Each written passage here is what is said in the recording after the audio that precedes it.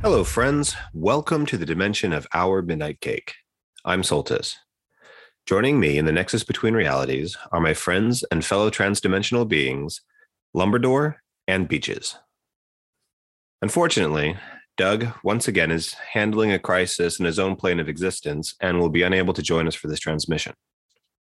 However, we do have a special guest joining us for this discussion, another one of my brothers, Banjo. And for his first expedition into the nexus of realities, he suggested that we review the films and the unique visual style of Wes Anderson. Wes Anderson is an American filmmaker born in Houston, Texas. His films are particular for their eccentricity and distinctive visual and narrative styles. Many critics have cited his work as an example of a modern auteur. Anderson worked part-time as a cinema projectionist while attending the University of Texas at Austin, where he met his roommate and future collaborator, Owen Wilson. Now, Anderson's first film was Bottle Rocket, based on a short film of the same name that he made with Luke and Owen Wilson. It was a crime caper about a group of young Texans aspiring to achieve major heists. It was well reviewed, but performed poorly at the box office.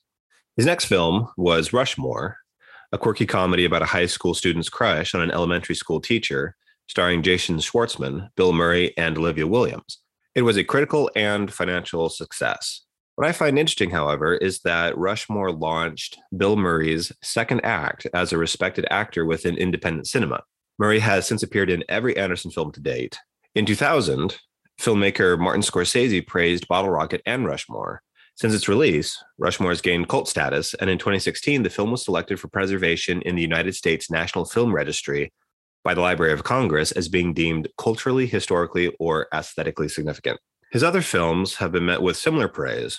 In 2001, The Royal Tenenbaums, 2004, The Life Aquatic with Steve Zissou, 2007, The Darjeeling Limited, 2009, Fantastic Mr. Fox, 2012, Moonrise Kingdom, 2014, The Grand Budapest Hotel, 2018, Isle of Dogs, with 2021 being his latest film at the time of this transmission, The French Dispatch. Another interesting aspect of Anderson's films is that he has a great deal of recurring collaborators. Anderson's films feature many recurring actors, including the Wilson brothers, Owen, Luke, and Andrew, Bill Murray, Jason Schwartzman, Angelica Houston, Wallace Wolodarski, Willem Dafoe, Frances McDormand, Edward Norton, Kumar Pallana, Bob Balaban, Adrian Brody, and Tilda Swinton. Robert Yeoman has served as director of photography for all of Anderson's live-action films, while Mark Mothersbaugh composed Anderson's first 4 films, with Alexandre Desplat taking over for every film since Fantastic Mr. Fox. Randall Poster has served as music supervisor for all of Anderson's films since Rushmore. Clearly, this is a director with whom people enjoy working and want to come back for future projects.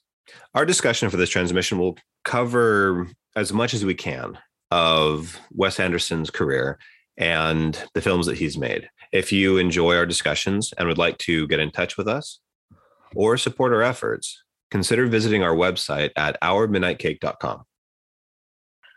I'm going to drop it now. I think Wes Anderson is one of the best filmmakers of our day. He certainly makes the best Wes Anderson movie I've ever seen. That's true. Each new Wes Anderson movie is more Wes Anderson than the previous one, that's for sure. One thing I will say about Wes Anderson is that I usually love his movies visually, even if I don't always understand them or remember them. Visually, they always stick with me, so I love his movies. Now, it may take me 1 or 2 times to watch it and see if I really understood it or not. And sometimes I get lost in the dialogue, but visually, I always love his movies. He does have a distinct visual signature that I think anybody can appreciate.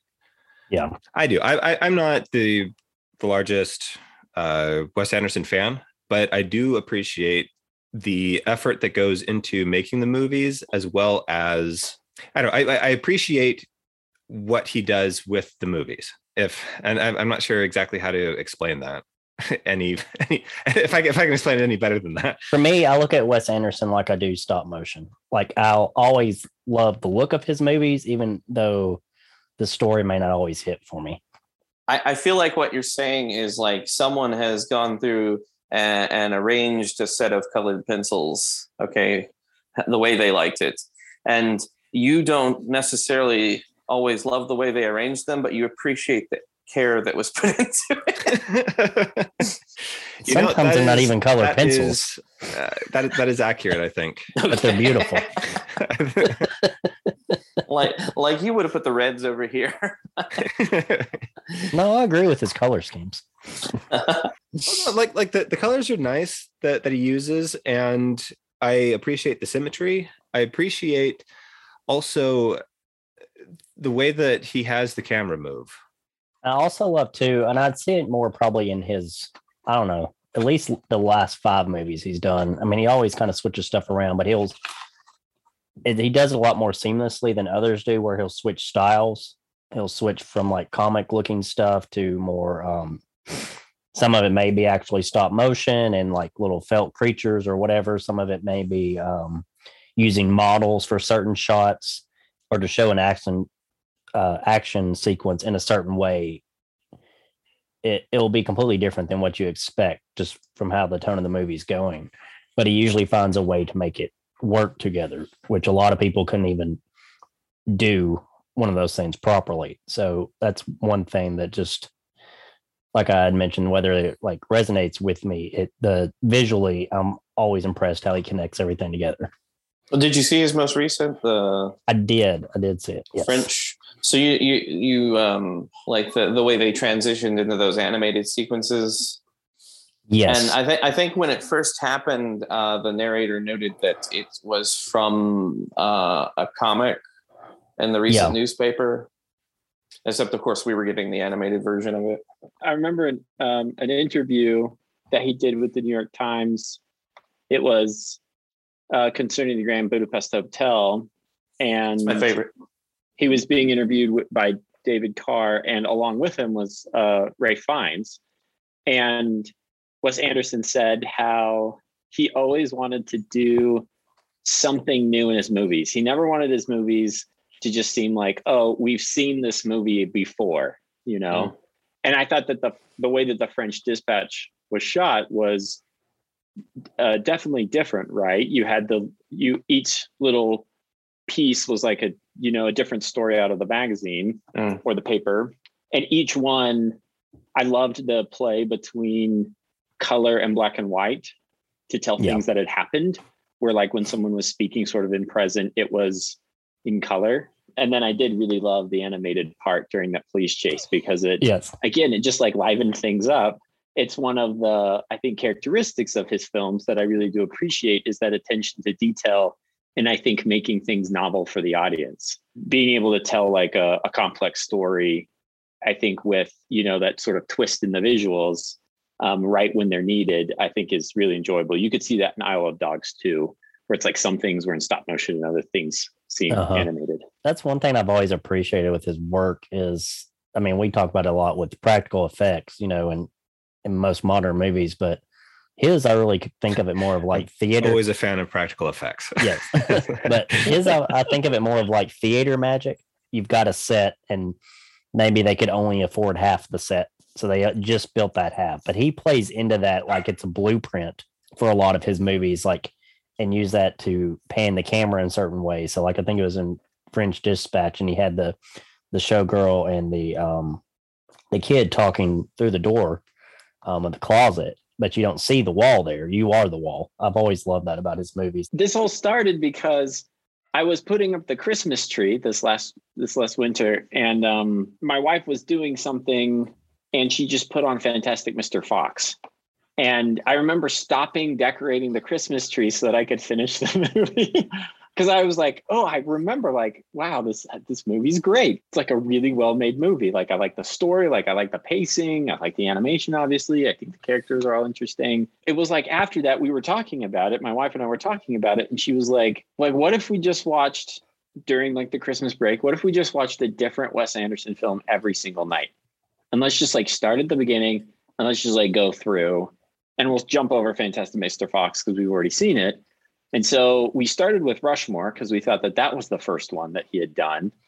And about halfway through the films, we realized that he had made Bottle Rocket before. Yeah. And so we were like, well, we'll save that one to the end. So then it like connects back around again. And I'm kind of glad we did, because I think if Bottle Rocket was the first film or the only film that I'd ever seen of Wes Anderson, I don't know if I'd have liked his stuff as much. Not his best. No. And you can see where he's matured in his storytelling, but I think there was still a lot that I loved about Bottle Rocket because I knew his catalog. And so when I was watching it, it was really cool. It was seeing sort of like this young Wes Anderson before he's done everything. And you could kind of tell like, oh, he does this in Rushmore, and he does this in, Steve Zissou. And that thing was very similar to that shot that happens here in this film. It was really cool to go back and then watch as the last one, his like first work. And it put a nice like bow on everything. And it was a fun thing to do with my wife when we were going through the Christmas season. I was thinking about Bottle Rocket honestly feels much more like a 90s film than it does a Wes Anderson film. Yeah, it does. You can see in it where he could have taken a different turn and made movies just like everyone else. It was funny listening to Luke Wilson talk about Bottle Rocket, because they all went to, I think, University of Texas, and it was in University of Texas that they became friends, and they loved film and they wanted to get into it. Wes Anderson never went to film school. He wanted to be a writer. And they really wanted to produce this film. And so they did a short film that then ended up turning into Bottle Rocket. And they like had a couple of $1,000s between them, and they borrowed some money from their parents. There was like an interview where Luke Wilson said there was like a melancholy atmosphere about the movie because we all wanted to be in movies. And we thought, well, this is the only movie we're ever going to make. And of course, the Wilsons go on to be in a bunch of other things, and Wes Anderson makes 8 different films or whatever. And most all of them have had not just like acclaimed success, but also box office success. So it's just kind of funny to, I don't know, hear that perspective from someone like Luke Wilson, who doesn't know what his future is going to be like back in the days of making this, really cheap, like Super 8 film with Wes Anderson. Yeah. With all of the dialogue in his films, one of the things that I find interesting is that the characters will speak what they're thinking, because characters in film, they're entirely objective, because we only know about the character by what the character is doing, the expressions, what the character is saying, the actions, and he helps with the development of the characters by having them speak what they're thinking. So we get to know the characters much more personally than other characters in other movies. I love the play that comes in with his writing and the story and how people communicate with each other. So for example, you find out about the love tryst sort of between the young Cub Scout and the girl in the lighthouse in Moonrise Kingdom through the letters that they send back and forth. Yeah. They read their letters to progress the story. And I really liked how in the Isle of Dogs, you had the reporters who were giving these reports or translating what the Japanese characters were saying into some sort of story. That was like another way that communication happened that moved it along. And it seems like there's times where you have interviews and narrators who are almost like reading something that help fill in those gaps, but that don't make it seem awkward, like someone is just standing doing an information dump, trying to get things out of there. He always sort of makes it interesting that way. It's not just a narrator. It has some kind of tie-in. Like in the Royal Tenenbaums, you have Royal who's getting a massage from a lady, and he's getting kicked out of the hotel that he's lived in for the last 20 years or so. And there's mention of having received a letter, and then the audience sees the letter. They get the gist of what's going on, and then the guy who has the letter starts reading it so that, again, that thing is communicated and reiterated. That part of the story sticks with the audience because of, they've heard about the letter, they see the letter, they hear the letter, and how it all fits in with the story and the scene. Something else that we were talking about was the use of the camera. And something that I found interesting with the Grand Budapest Hotel, which is probably my favorite Wes Anderson movie that I've seen, is how the aspect ratio changes depending on the time period. Oh yeah, he uses that so well through a lot Yes, of and movies. it's a subtle change, but it's enough to where the audience realizes that there's something different going on. Those kinds of things are very interesting to me. And I feel like too, he's not just using them as a gimmick, where some filmmakers do. He's really using that. He's using the writing, the narration. He's using those things to enhance the story in any way he can, which a lot of times people just have trouble telling a story, much less enhancing it in unique ways. Yes. He'll draw their attention to specific things, on purpose so that the story is communicated. Like you're talking about with the Isle of Dogs and how a huge portion of that movie is in Japanese and with no subtitles or translation. And it's wonderful. I love that. Yeah. Or it's aggravating. Or it's aggravating. I can't help but not want to know what everyone is saying. My wife and I we say biscuito all the time for cookies Biscuito. and stuff. Biscuito. I really love his stories. I love the preparation that he's put into the story and in thinking of how he wants to communicate that story. All of his scripts are completely finished when they start filming. Like this is the script. This is what we're going with. So it's not like The Last Jedi where they're making it up as they're filming. And at this point, not only are his scripts finished, but he knows which lines are going to be told us. Yes. Insert a Bill Murray here. Yeah. Owen Wilson over there.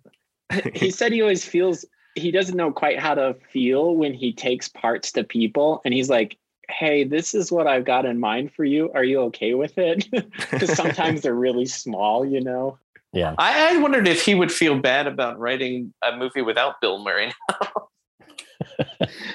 Sorry, Bill. I didn't have anything for you.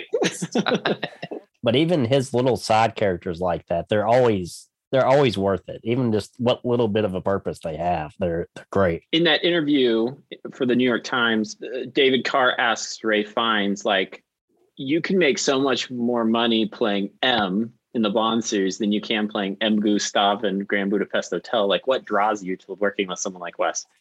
And his first response was, well, with Wes, you always eat well. Because apparently there's a chef that he hires. And oh, he was one of the concierges in the Grand Budapest Hotel. The chef? They gave him a part to play. When because this was Rafe's first time working with Wes Anderson, and Wes said, well, we've got the chef, so basically kind of bought out a hotel that straddled Poland and Germany, and everybody was in the hotel and going back and forth and stuff, and it was this really intimate feel. And so they had this chef there that would make these nightly meals, and Rafe was like, do I have to go to these every night? That sounds like a lot. And Wes was like, no, you don't have to go, we just provide it. Then Wes says, but to my recollection, you were there every night. And Rafe was like, oh, it was delicious. Rafe said that working with someone like Wes Anderson was an absolute joy because of the preparation that Wes Anderson went into it, the fact that he had everything ready to go, and it was a really easy fit to go into it, that there was a lot of joy in making the production. And I think that you can tell just because of everybody returning for each movie. It's the list just keeps growing and growing of people who like to work with Wes Anderson. When Wes came to pitch him on the character, they sat down and they read the script, obviously, but that's not all that they did. Wes showed him costume pieces and mustaches to try on hair pieces and stuff like that, and then showed him animated costumes are very important for Wes Anderson wouldn't want characters. To play that character, by the way. That was a great character. Such a good character. Rafe just said you could tell the care and the love and attention to detail that Wes had put into building this world. He just said, it was just something you just want to be a part of. And I think it's cool, again, that the ensemble cast just keeps growing and growing and growing, and people want to return regardless of how big the role is, because they know that Wes is going to be prepared. He's going to have a vision. It's going to be a compelling story, and it will be fun. Also, despite having seen the Grand Budapest Hotel like maybe 5 times now. I did not put together that the young actor in that was Flash Thompson from the Spider-Man movies. until looking at things for this weekend. I did not realize that till you just said that just now. I totally see it now. No, they're completely different characters. He does a good job. If you haven't picked up any of his books or read them, I would highly recommend them. And they just include everything in here. Like they've got interviews, like you've been mentioning, storyboards. They've got all the stuff with like the color schemes. They're really amazing to look at. It's like these are his cliff notes, it feels like, you know. Have you seen the accidentally Wes Anderson stuff? Yes, I've seen some of that too. Accidentally Wes Anderson? It's like a collection of photos that feature his sense of like muted colors and symmetry. I think where it's not from his movies, but it looks like it could be. That's funny. I would definitely recommend those books if you haven't checked any of them out. There's like 5 or 6 of them, but they're pretty awesome. I do want to check them out. I'd be happy to learn more about Wes Anderson and his whole process that he goes through. I mean, it shows like fabric swatches and just, any random thing that you could think of would be in like a giant Wes Anderson Bible to make any of these movies. It's just amazing. I'm curious to know what everybody's favorite Wes Anderson film is and why. Grand Budapest Hotel, and it's just perfect. Okay, I've probably got a different answer. I feel like it's everything I like about all of his movies perfected. For me, like color-wise, it's Grand Budapest Hotel. Story is probably Moonrise Kingdom. Like the pacing of it, I'd say probably would be Life Aquatic or The French Dispatch. Fantastic Mr. Fox and Isle of Dogs, I just have such a tremendous respect for because of all the stop motion animation. You can't name every Wes Anderson movie. I didn't say Darling Limited or whatever it is. I didn't say that one. That one's not on my top list. Advantages didn't make the cut. I'm aware I picked the most commercially popular one, but well, there's a good reason for it being the most commercially popular. I just said Moonrise Kingdom before Grand Budapest Hotel. I mentioned earlier that I think that my favorite is the Grand Budapest Hotel. I enjoy the story. I enjoy the characters. I enjoy the cinematography. I enjoy how ridiculous it is. And, like during the gunfight. And Edward Norton, pops in. He's like, "Okay, everybody, stop! What's going on?" And they give their versions of the story. He's like, "Okay, you're all under arrest." I always love action sequences within his movies, like gunfights, especially. Like they're so fun. The French Dispatch. There's at least one character in each shot of everybody shooting at each other that's just standing there, observing everything, not getting hit. I think Grand Budapest is my favorite. We actually bought it from Apple because it was like $1 more than renting it or something. That's how they get you. Decisions so often. It is how they get you. Yeah. And we were like, we think like I hadn't seen it, and Ariel was like, "It's pretty good," and I was like, fine, like let's just buy it. I'm glad that we did because I've actually watched it 3 times since we purchased it since Christmas. But honestly, one of the movies that really stuck with me long after was the Darjeeling Limited. You said, Lumberdor, that what didn't make you like your top.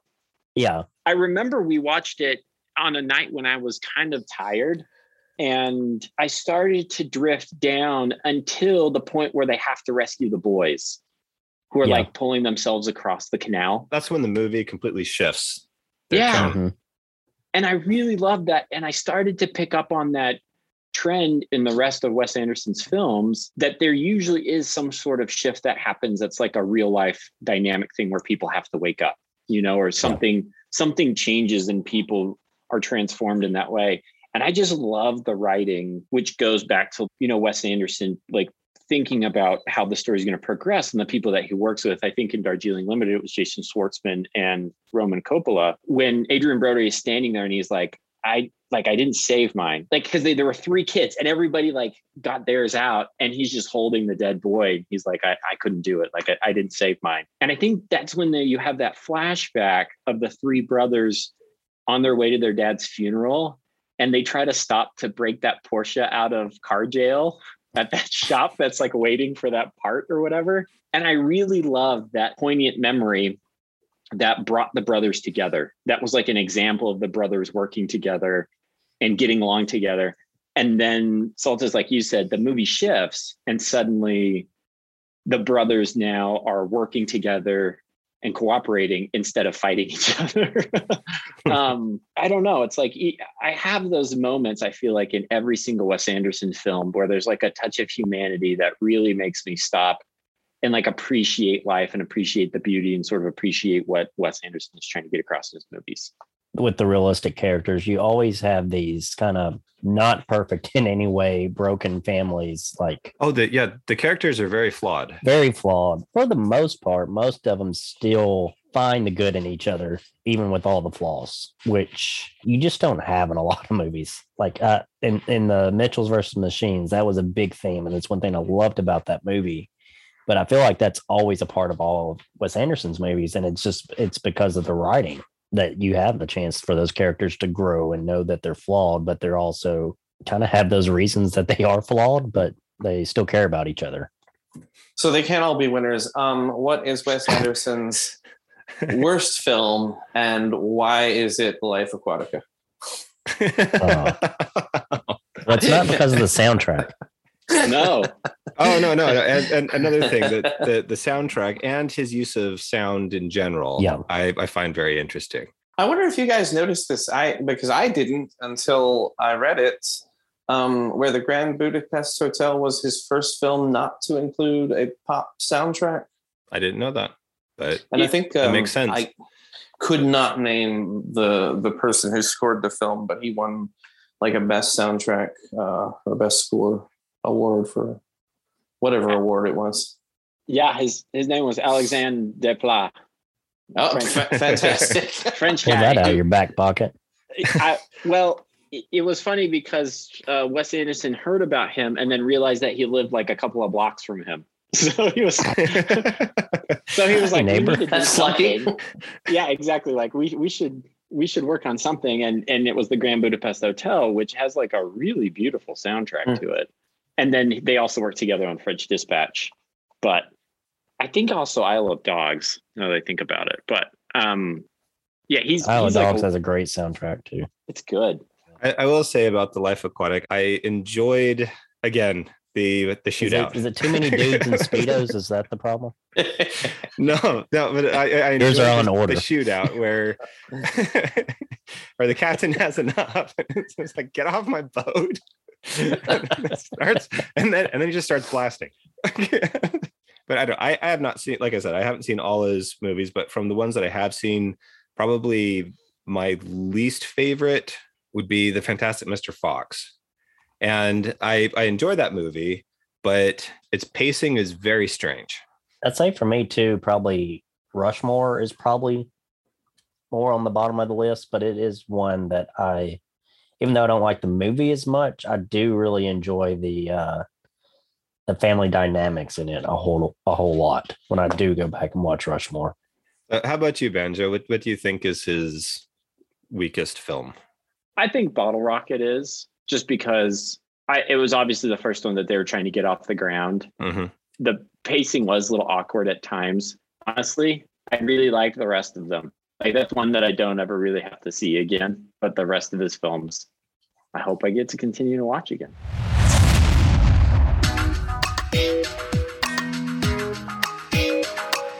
Thank you for joining us in the dimension of our Midnight Cape.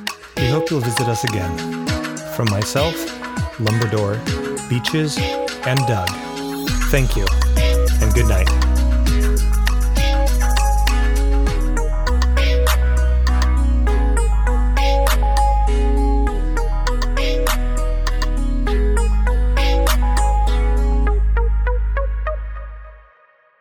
I wonder if they're at my local library. I don't know. Libraries aren't what they used to be, but they are a lot better than they used to be too. So I don't know. Check them out. Probably on the internet too. Was that a promotion for libraries? Yes, libraries are awesome. I couldn't tell. I was trying to think about how to read them without buying them. Not my local library. It's not that great. You simply maybe yours is visit better. Lumberdore's office and disappear into there for a couple of hours. My local library within my house is fantastic. The one outside. my Yeah, house. It's your a little personal noisy. library is Personal library. It's a little noisy. is a curated but- collection of wonderful books.